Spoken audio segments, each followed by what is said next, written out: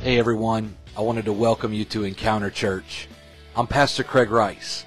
Thank you for joining us today. I hope this message inspires you, encourages you, and transforms you. Enjoy. We're going to have a great time. How many's enjoyed Stop the Scroll?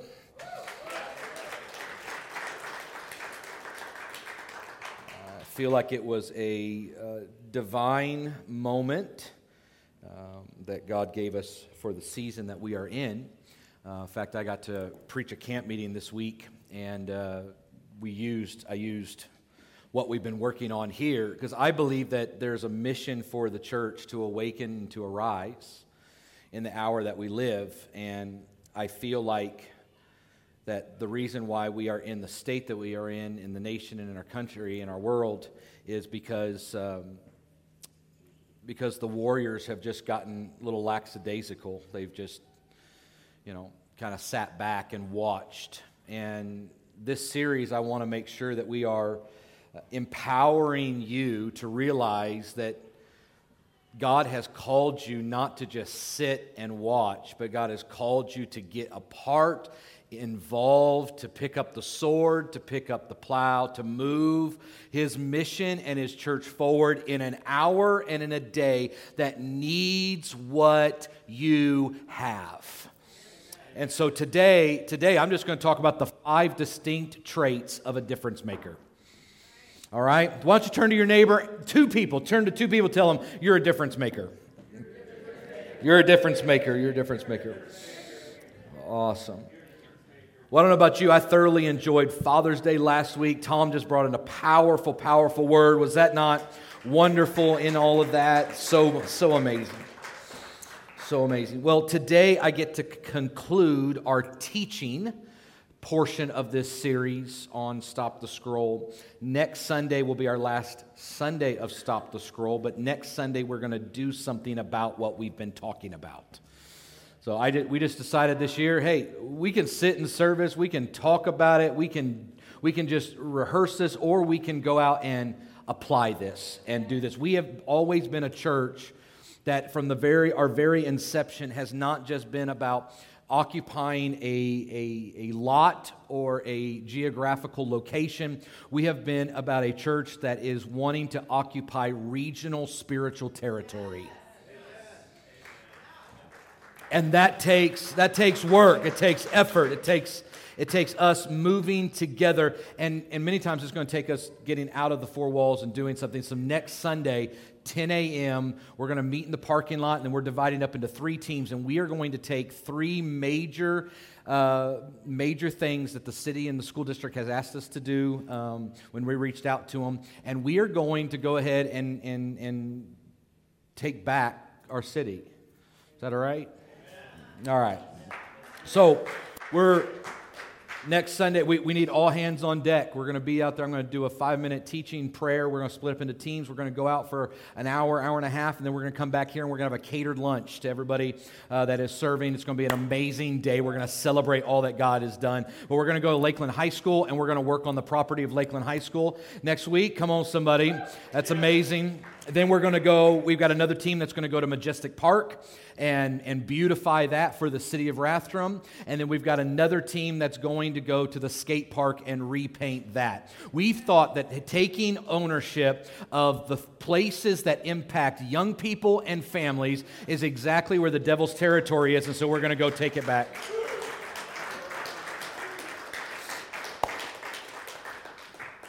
You guys are ready for some preach today. All right. Matthew 9:35 is where I'm going to take our attention to. Our series has been centered around this idea that many times we get stuck in the scroll. You know what I mean when I'm talking about the scroll? You've got your phone and you get stuck in the loops. Come on, everybody. Like Instagram, Facebook, TikTok, I don't know, Fox News, whatever, wherever you're in. You're just scrolling. Maybe it's your emails, but you're constantly looking at the phone. Have you ever caught yourself picking up your phone, putting it down, and 30 seconds later picking it back up because something may have happened between the time that you put it down and you pick? Nobody? Yeah. Or you're like me. I have a watch on my wrist, and I put my phone down, and I'm like, what time is it? And I pick my phone while I'm wearing something that can tell me the time without looking. And then when I pick my phone back up, there's 4 Slack messages, there's 18 text messages, and an email, and now I'm stuck answering and looking through this stuff, and I just wanted to check the time. And I put the phone back down, and 10 minutes later, I'm like, what time is it? Because I didn't do what I wanted to do. All right. And I think oftentimes we get stuck in the scroll, and we do this with life too. We just are scrolling through life. We're just going to the next school event, or we're just going to the next gas station, or going to the next farmer's market, or Walmart, or we're just scrolling through, and all the while, there are people, there's places, there are things that need the very Spirit of God that's in you. And I believe that in this hour, God is just saying, church, would you stop the scroll and take a look at the world that is lost and dying around you? Would you take a look at the world that's burning? I've sent you with a mission to rescue, to save, to pull out. Come on, anybody still got the red bandana? You're a rescuer of lost causes. This is who we are, what we've been sent and empowered to do. Matthew 9:35, Jesus traveled through all the towns and villages of that area, teaching in the synagogues and announcing the good news about the kingdom. And he healed one disease. He healed 4 different diseases. Healed every kind of disease. I think sometimes we think that there's limits to the healing power of God. Well, I know God can heal bronchitis, but can He heal cancer? Or if God can heal cancer, can He actually heal mental health issues? Every kind of disease and illness. When He saw the crowds, He had compassion on them because they were confused and helpless. Like sheep without a shepherd, He said to His disciples, the harvest is great, but the workers are few. So pray to the Lord who is in charge of the harvest. Ask Him to send more workers into His fields. Father, I thank You for the moments we've shared, the power of the Holy Spirit that is evident and strong in this place. May we not only be hearers today, but may we be doers. Father, today I pray for a blanketed anointing of a difference maker to fall on this church today as we get ready to wage war on hell, and we know that the very gates of hell cannot stop a moving, advancing church because we are part of the greatest kingdom, Your kingdom. Now, Father, we pray for empowerment, we pray for change, we pray for victory in Jesus' name. Someone shout amen. Amen. Amen. Someone say, my mind is open, my heart is ready, I receive it, I believe it. Do it, Jesus. Being neutral is not possible in a cultural war. It's a bold statement to start out today. Being neutral is not possible. We don't get to be Switzerland in the fight that we're in. There are sides in the kingdom of God, and the kingdom of darkness are sides. Joshua made distinct definitions of drawing a line in the sand, says, choose you this day who you'll serve. And I think the ideology and the culture of what we're living in is trying to do this inclusivity. And in reality, it's this push for tolerance in the name of love. And love and tolerance aren't necessarily the same thing. And I said this a couple weeks ago, but I want to just harp on it again. But God is love, but there's actually more scriptures that say God is holy than God is love. And the holiness of God and the love of God cannot be separated. And so there has to be, holiness has a line. Holiness has a distinction. Holiness is different. The Bible had reference in the Old Testament many times, come out from among them and be ye separate, says the Lord. There's a holiness behind it. It was the moving from this to that, from here to there. And I think that in our culture today, many of us are actually malformed through people we've never actually met. We're malformed through social media personalities. We're malformed through politicians. We're malformed through public figures. Malformed, misinformed, and misdirected. And I would say boldly today that the church exists to do violence against the kingdom of darkness. But the violence that the kingdom does is a little different than the violence that we think of. The weapons of our warfare are not carnal, but they're mighty through God to the pulling down of strongholds.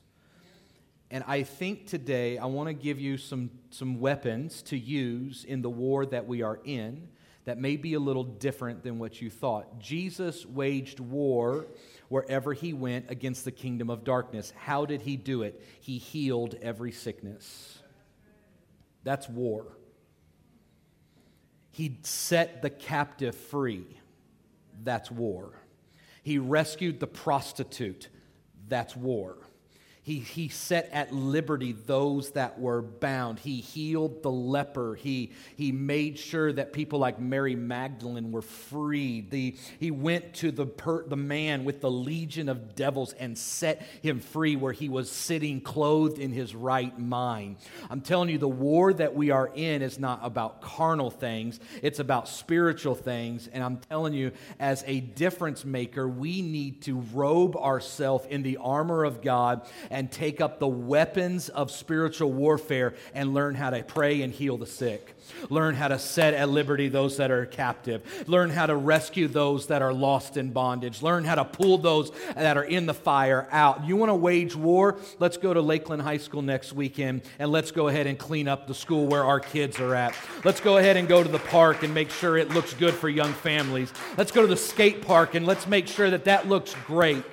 Because while we're there, we're just not doing community service. We're actually praying over it, and we're absolutely anointing it and saying, God, every time a skateboard touches this skate park, may the power and the anointing of God rescue and resuscitate those that are dying and lost in sin. Every time a kid comes and plays on this playground, may their lives forever be impacted. You want to talk about a war that we're in. You want to talk about a fight that we're in. Jesus came and restored the broken, blessed the helpless, gave purpose and redefined identity to those who are confused. This was Jesus. This is what he did. This is why the religious hated him, because he was making a difference where they did not. This is why the kingdom of darkness hated him, because he was doing things and rescuing and pulling and restoring those that had already been taken captive. There's a terminology that I'm really wrestling with that has kind of helped shape some of my thinking lately, and it's a term in psychology. If I'm wrong on this, my wife will give me a sweet correction in the car later, but it's called reciprocal inhibition, which, as psychologists say, is a technique in behavior therapy that aims to replace an undesired response like anxiety or fear with a desired one by counter-conditioning. And it relies on the gradual substitution of a response that is incompatible with the original one and is potent enough to neutralize the anxiety or fear-evoking power of the stimulus, such as like gratitude. It replaces it.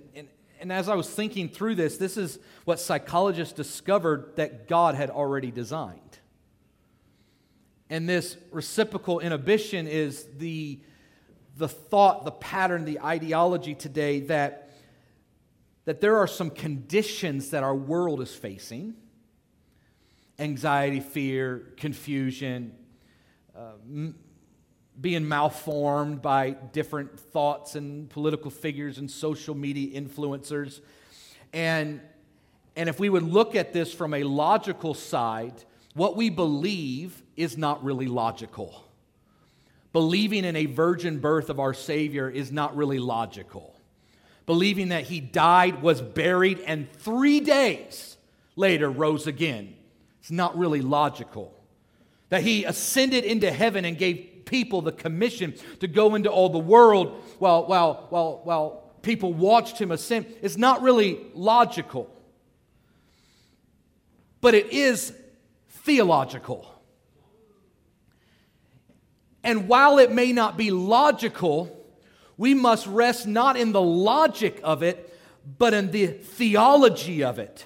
Because where the theology comes from, it is the counteracting part that actually changes the logical part. Fear convinces you that it is logical to be afraid. Anxiety teaches you it is logical to be anxious. But if psychology can figure out that if you'll replace gratitude where anxiety is, it'll change your life. May we also as a church realize that if we will learn to add God to the equation of our world, of our life, of what we do, it will change everything. Everything. And we are missing the God element. It's not logical, but it's theological. When Jesus looks at his disciples, he said the words, "Often follow me." This was not an invitation to join a book club. This was not an opportunity to get a part of another religious movement. It was a call to a life of surrender, transformation, obedience, and mission. And that call still stands today. The scripture that we read this morning says that Jesus looks on the crowd and has compassion for them because they were confused and wandering like sheep without a shepherd. And then the invoking emotion that comes from him gives an opportunity to give a commission to the people that were around. And he says there's a harvest, and there's a great harvest. But the workers, the laborers, the difference makers are few. And if you'll pray to the Lord who is in charge of the harvest, pray that he'll send the laborers into the field. 2023 church, this was not just an invitation for you to sit on your rear end and pray that God would do great things. This is an opportunity for you to pray and then go do. This was an invitation for you to rise up as a harvester. What we need to understand is you and I are not in charge of the harvest. God is. Some plant, some water, God gives the increase. God is always in charge of the harvest. But God's heart is that harvesters would go out and harvest and reap what God has already sown and what God is already doing. And so today, I want to bring to the surface some characteristics, some traits of difference makers, which I believe is everyone in this house this morning. See, the church is not just a place we go, it's a people that we are. It's who we are. The church isn't just some place that we show up on Sunday, it's who we are every day. And I would say that the church is God's agent of transformation both personally and culturally. And its engagement in the church, it's how we grow and how the kingdom grows. And I think that if we want to look at the church and we want to look at how God changes and how God transforms, I think a great book to start is Leviticus. How many's ever read Leviticus and actually stayed awake? Anybody ever understand Leviticus? Like Leviticus is a tough thing. I want to share with you some things in Leviticus chapter 19, verses 9 and 10, and then we're going to skip down. The heading of this passage says holiness conduct. Just kind of popped out. It was this opportunity that God is teaching them how to live holy in the land. Now that they've been free from Egypt, now that they're living on their own, God was like, I've got some things that I want you to do, and this is how I want you to live. And he says this in verse 9, when you harvest the crop of your land, do not harvest the grain along the edges of your fields, and do not pick up what the harvesters drop. It is the same with your grape crop. Do not strip every last bunch of grapes from the vines, and do not pick up the grapes that fall to the ground. Leave them for the poor and the foreigners living among you. I am the Lord your God. Interesting. In his opportunity to teach them about holiness conduct, he wants to talk to the harvesters, and he said, when you harvest, don't harvest everything. There's some things that you leave behind so that those who are less fortunate and those that are foreign and those that haven't got to be a part of this actually get to reap from the field that was sown. There's some things you leave behind. And let's go down to verse 17. He says, do not nurse hatred in your heart for any of your relatives. I don't know who that's for today, but it's in the Bible. Your relative, thanks God. Like the people that probably really mess with you the most. Like don't nurse hatred in your heart for any of your relatives. In fact, confront people directly so you will not be held guilty for their sin.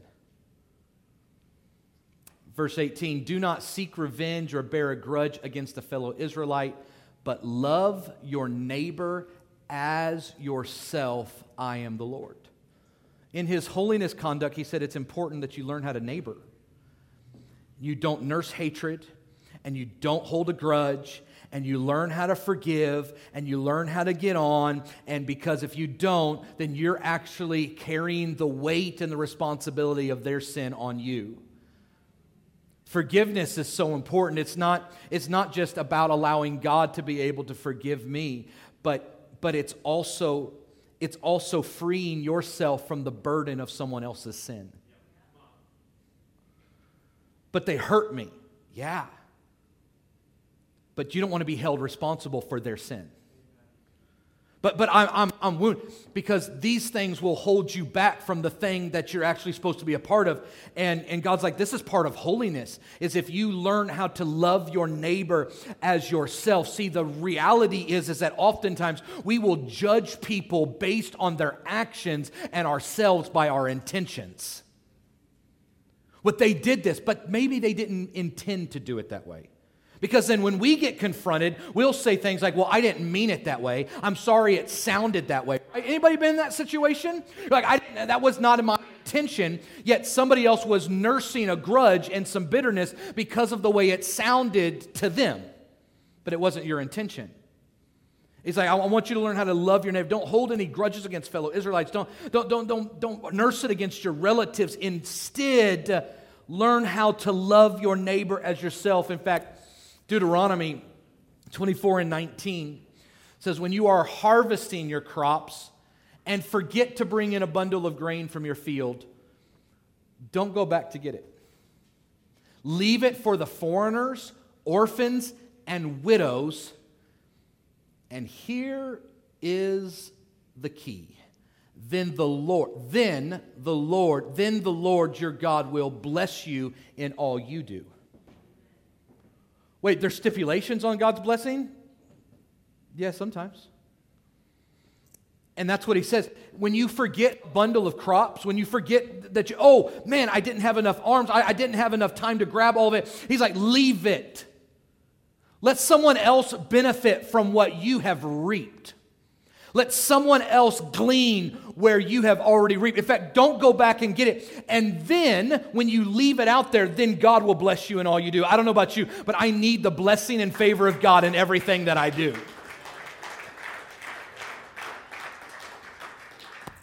This is from the Old Testament. He's teaching them that, hey, there's some things as a harvester that we have responsibility. If you want to be a difference maker, there's some things that need to be left in the field so others can gain access to it.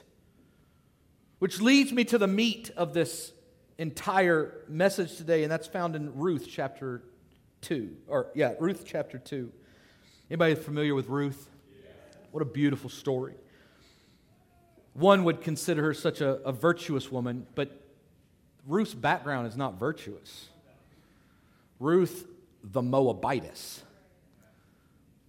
the pagan. I'm going to filter myself really good right now. But self-filter, we don't need any edits on the tape. Tape? I just dated myself. Wow. All right. The foreigner, the one that did not have the privileges like others did, the one who was from a pagan background, who worshiped other gods, who did other things, who was part of a different culture, a different environment, confused, and Ruth ends up marrying the son, one of the sons of Naomi. And Naomi's husband dies, Ruth's husband dies, her sister's husband dies. Sounds like a great country song.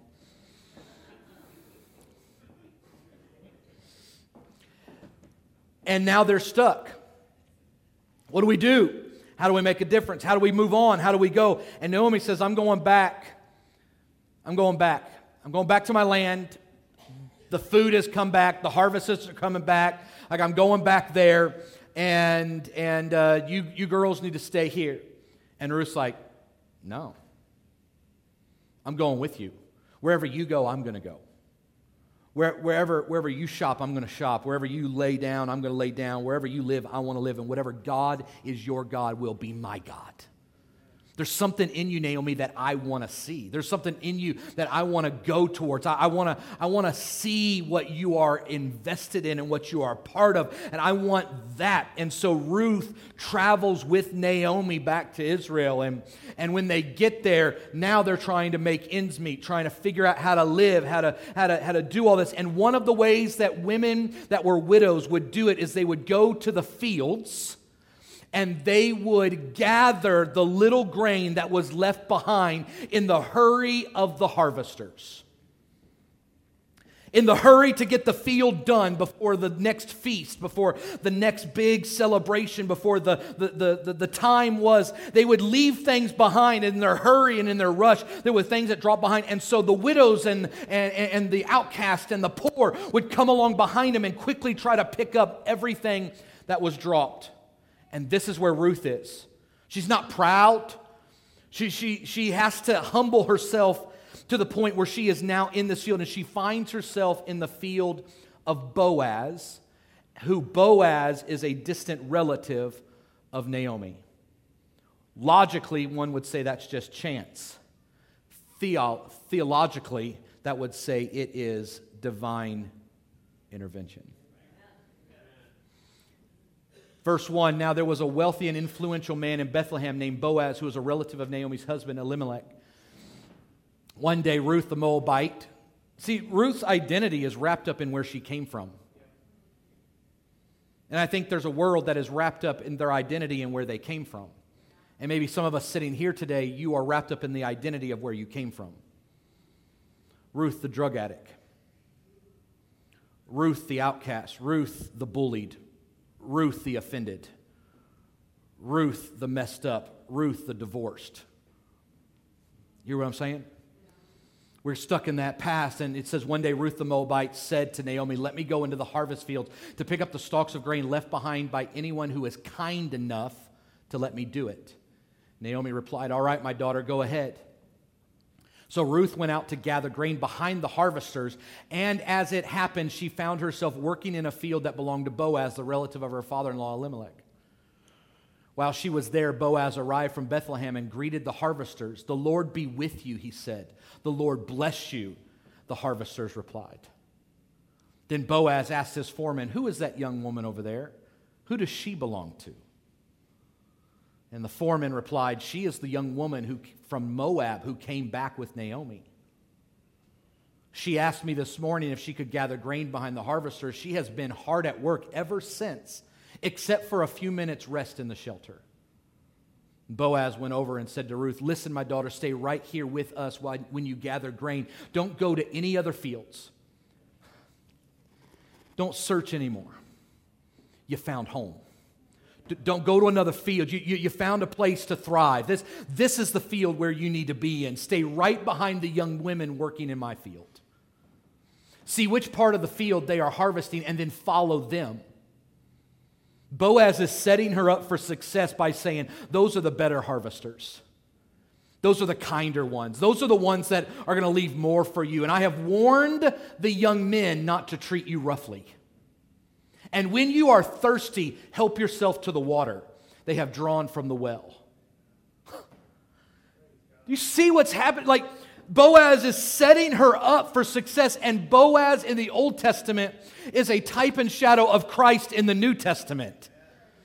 And there is this beautiful connection where he's like, I want you to have the leftovers, but it's going to supply your need. And when you're thirsty, there's a well that's already been drawn. There's water for you that somebody else took. And Ruth fell at his feet and thanked him warmly. What have I done to deserve such kindness, she asked. I'm only a foreigner. I'm only broken. I'm only a widow. I'm only a divorced person. I'm only lost. I've got a past. Yes, I know, Boaz replied. But I also know about everything you have done for your mother-in-law since the death of your husband. I have heard how you left your father and mother in your own land to live here among complete strangers. May the Lord, the God of Israel, under whose wing you have come to take refuge, reward you fully for what you have done. I hope I continue to please you, sir, she replied. You have comforted me by speaking so kindly to me, even though I am one of your workers. Just a kind word. At mealtime, Boaz called to her, come over here and help yourself to some food. You can dip your bread in the sour wine. So she sat with his harvesters, and Boaz gave her some roasted grain to eat. She ate all she wanted and still had some left over. And when Ruth went back to work again, Boaz ordered his young men, let her gather grain right among the sheaves without stopping her. And pull out some heads of barley from the bundles, like pick the good stuff. And drop them on purpose for her. Let her pick them up and don't give her a hard time. So Ruth gathered barley there all day, and when she beat out the grain that evening, it filled an entire basket. Is that not like our God? And this is this concept of being a difference maker. So here, you ready to go with me? 5 distinct traits of a difference maker. Number 1 is that difference makers watch the vision catch the vision rather than watch the show. Difference makers catch the vision rather than watch the show. Boaz could have watched Ruth just work. Well, let's see what she does today. Let's see how much drive she has. Let's see if she's actually willing to put in the work. Let's see if she's actually willing to take on this task. Let's see if she's actually willing to. And we can sit back and watch the show, or we can catch the vision. Jesus in Matthew sees the crowds and has compassion on them because the vision of the people was greater than watching the people walk by. Seeing people changed and healed and delivered and restored was greater in him than just watching people walk by. There was a harvest that needed to be reaped, and Jesus wasn't interested in watching a show. Do I have any people, you like to watch people? Oh, let's be honest. Andrea and I, when we had first got married, we're not like this too much. Well, yeah, we are. Like a fun date night for us is actually sitting at the restaurant and just watching people. Yeah. Don't judge me. I'm judging you. Okay.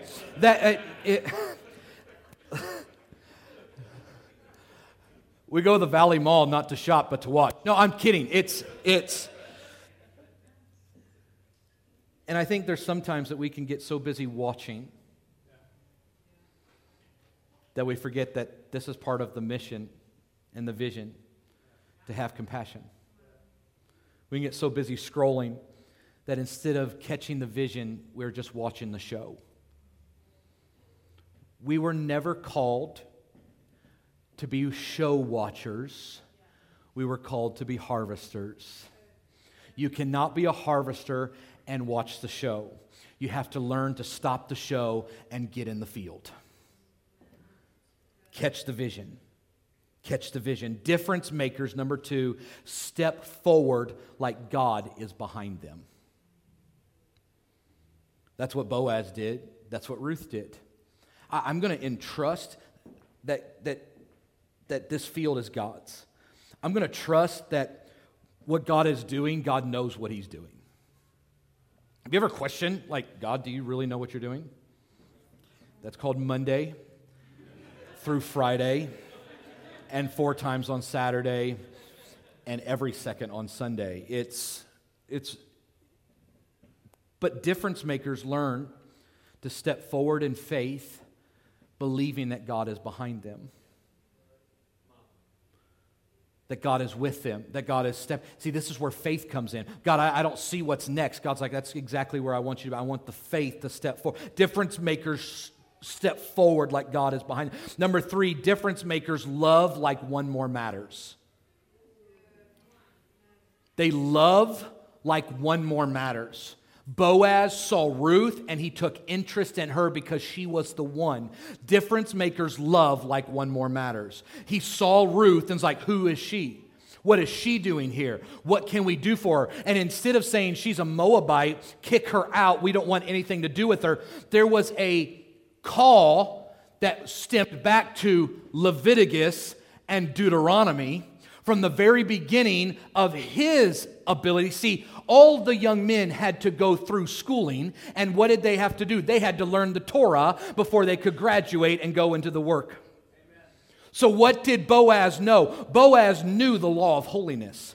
Boaz knew the law in Deuteronomy, that if you have things in your field, you always leave some behind. You always love like one more matters. Boaz was not doing this just to do it. There was some law back in time that made him realize this is the heart of God. This is what pleases God. This is what makes God happy. That if I will take interest in the one, God will be pleased in my efforts.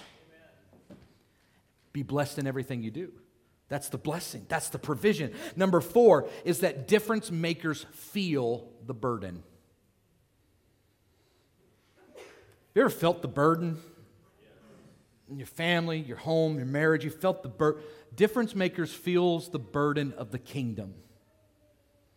They feel the weightiness of where we are in the hour that we live. They feel the weightiness. They feel the burden that there are people that need Jesus. They feel the weight on their shoulders of realizing that when I see people, I'm not just watching the show, I must feel compassion. They feel the burden. They feel the burden of the church. They feel the burden of the mission that we are on. They feel the burden and the weight of the plow that is moving this forward. In fact, Jesus said, if you put your hand to the plow and you turn back, you're not even fit for the kingdom. Jesus, don't say things like that. That's offensive. That hurts my feelings. That's what the Bible says. We just stay in the Bible here at Encounter. Is that okay? Like, I was talking to somebody this last week, and they're like, I was talking to someone, and they said that they go to a church that sometimes stays in the Bible. I'm like, that's not a church. But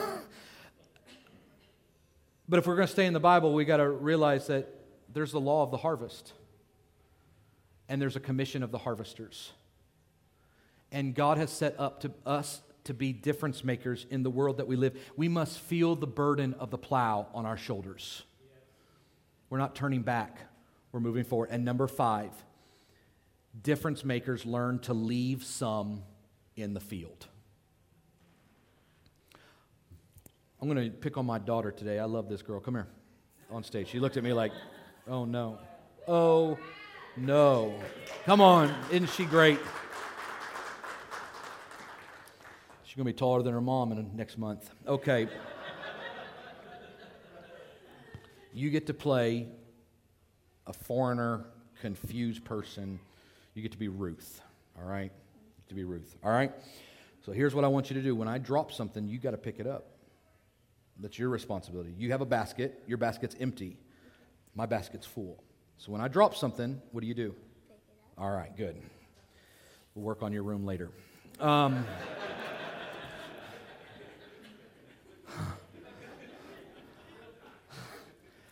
Harvesters, we've got things like God healed me. God set me free. God delivered my family. God provided when I didn't have anything at all. God caused me to prosper when everything else was dying. Am I talking to somebody today? God went ahead and took care of the issues in my marriage. God went ahead and allowed my kids to actually find their way back to God. God has caused some things. And as harvesters, we've got all of these bundles of things that God has done for us. And oftentimes we are trying to hold on to it because what if this runs out? The thing is your basket's only going to be as full as it is empty.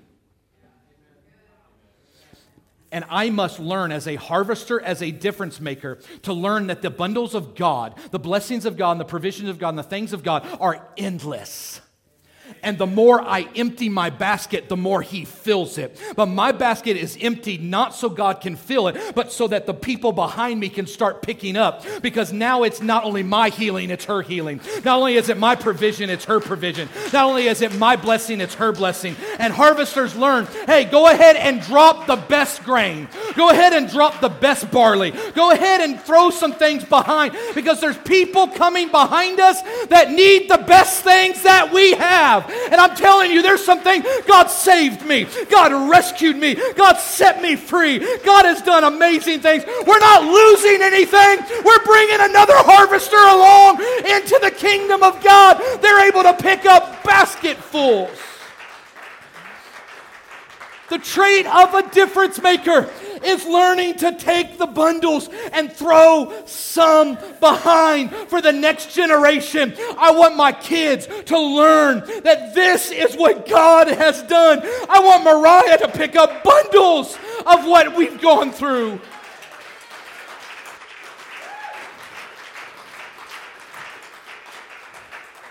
We're going to Lakeland High School next week to clean up, to do something, because I want to drop bundles at the front door of that high school and said there is God still in our school. There's God still in our politics. God can still be in our town. God can still be in our school district. God can still be in our city council. God can still be in us.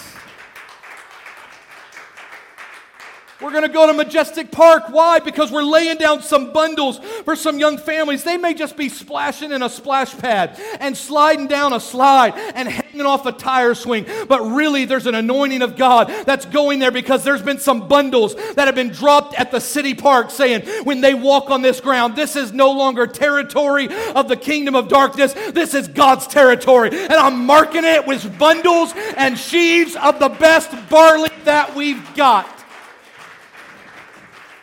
You've got more to pick up. Let's keep going.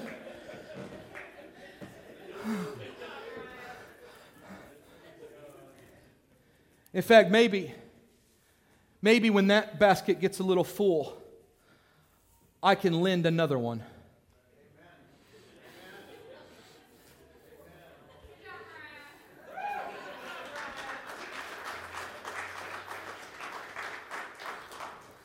Howbeit for me to hold on to all of these when God has given me this so that I can leave it for others.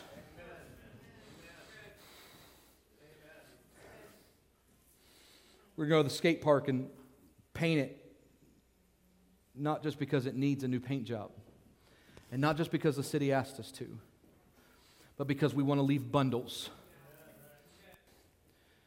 Come on, some of you skated on a skate park.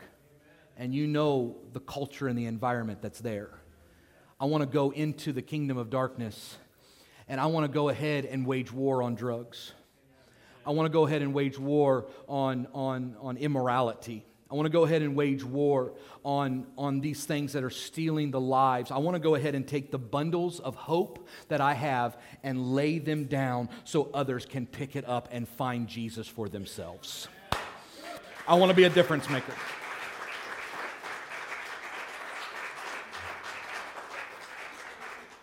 Come on, can we give her a hand? She did great.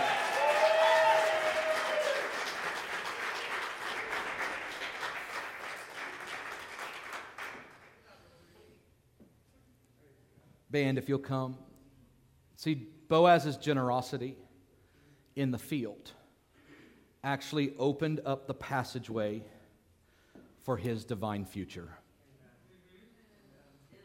Because Boaz married Ruth the Moabitess. And now it wasn't Ruth the Moabitess. It was Ruth, Boaz beloved. Change it. Changed her history. Changed her future. Because from the lineage of Ruth came King David. And from the lineage of King David came Jesus Christ.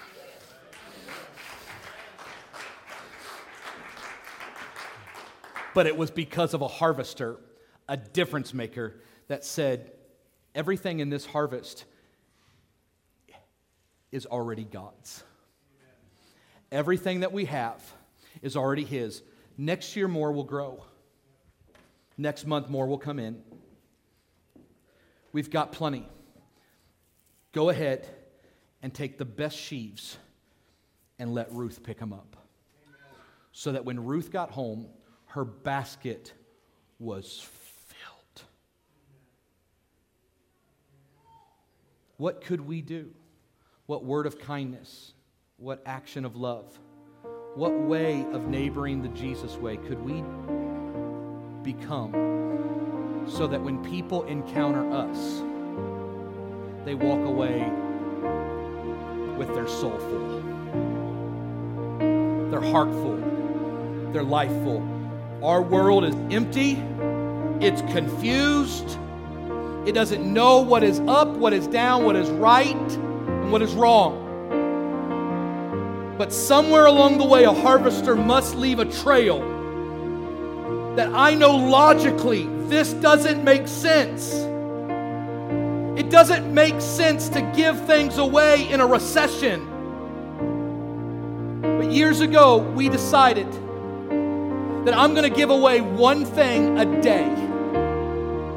So you'll see that some of you are recipients of it. I give something away every day. Whether it's a possession of mine, whether it's an intentional kind word, I try my very best to give something of me away every day. I don't know how many pairs of shoes I've given Brevin. I've created an addiction. I'm sorry.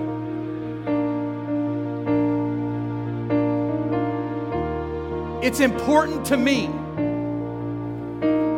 to realize that the bundles God has blessed me with is not just for me.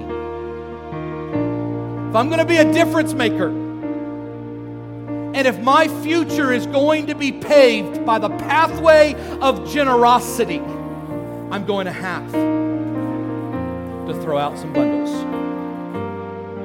And not the crappy stuff. Can I say that? Are you okay? You all right? You saved? All right. But the good stuff.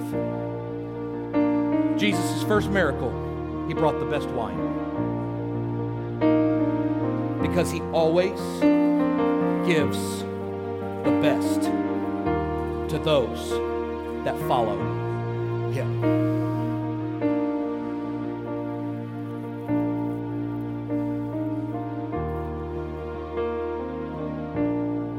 I don't know about you,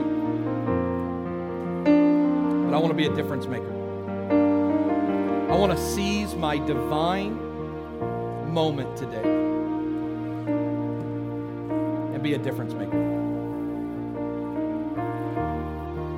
Prayer partners, would you come? We started the series off by picking up red bandanas, saying I'm a rescuer of lost causes. Today I want to conclude our teaching portion of this by coming up and picking up some wheat. Just a stalk, maybe 2, maybe 3.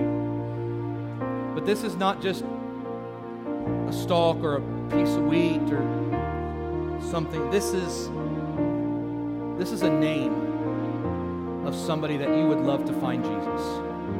And maybe there's a name or somebody that's on your heart right now, a family member, a loved one, a coworker. Maybe there's 4 or 5, 6 names that come to mind. You're like, oh man, they need Jesus. I want to find. would you come and grab a stalk for every name that comes to mind today? And when you take that home, it is our responsibility to pray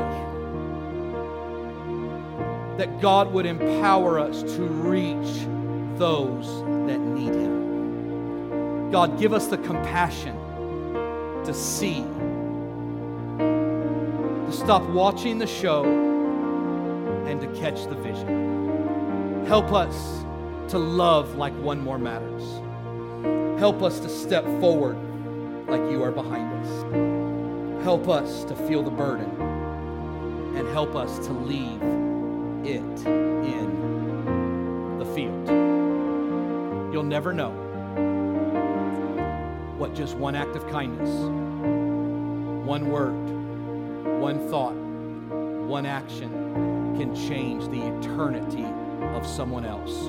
You and I are here because someone felt the burden of what it is to be called to be a harvester and a difference maker. And today, would you lift your hands all over this room? In the power and the name of Jesus, I commission your people to go into the world, to be difference makers, to stop the scroll, to look for the one, to feel the burden and weight of the plow on their shoulders, to feel the sword of the Spirit in their hands, the shield of faith in the other, the helmet of salvation on their head, the breastplate of righteousness on their chest, the belt of truth around their loins, the shoes of the gospel of peace on their feet. May they feel the weightiness of the armor of God on them, and may they wage war like a kingdom soldier today, healing the sick, raising the dead, setting at liberty those who are captive, searching for the lost, loving the one, dropping bundles of harvest behind them because you are our provider. I pray now that the names that are coming to mind would not just be names on a sheet or names in mental thought, but may they be names of intention. Holy Spirit, I pray that you would put the compassion for those on our heart right now. And may we not just be hearers, but may we be doers of this today. I pray the great commission of a harvester to fall on our church, that they today are a difference maker because you have called them to be just that. Amen. Come on, will someone say, will you lift your hand and say, I'm a difference maker? Come on, we say it again, I'm a difference maker. Like you mean it, I am a difference. Thank you so much for joining us today. I want to encourage you to take the message you just heard and allow Jesus to transform your soul. We pray that you have an amazing week. Thanks again for being a part of the Encounter Church family. God bless you.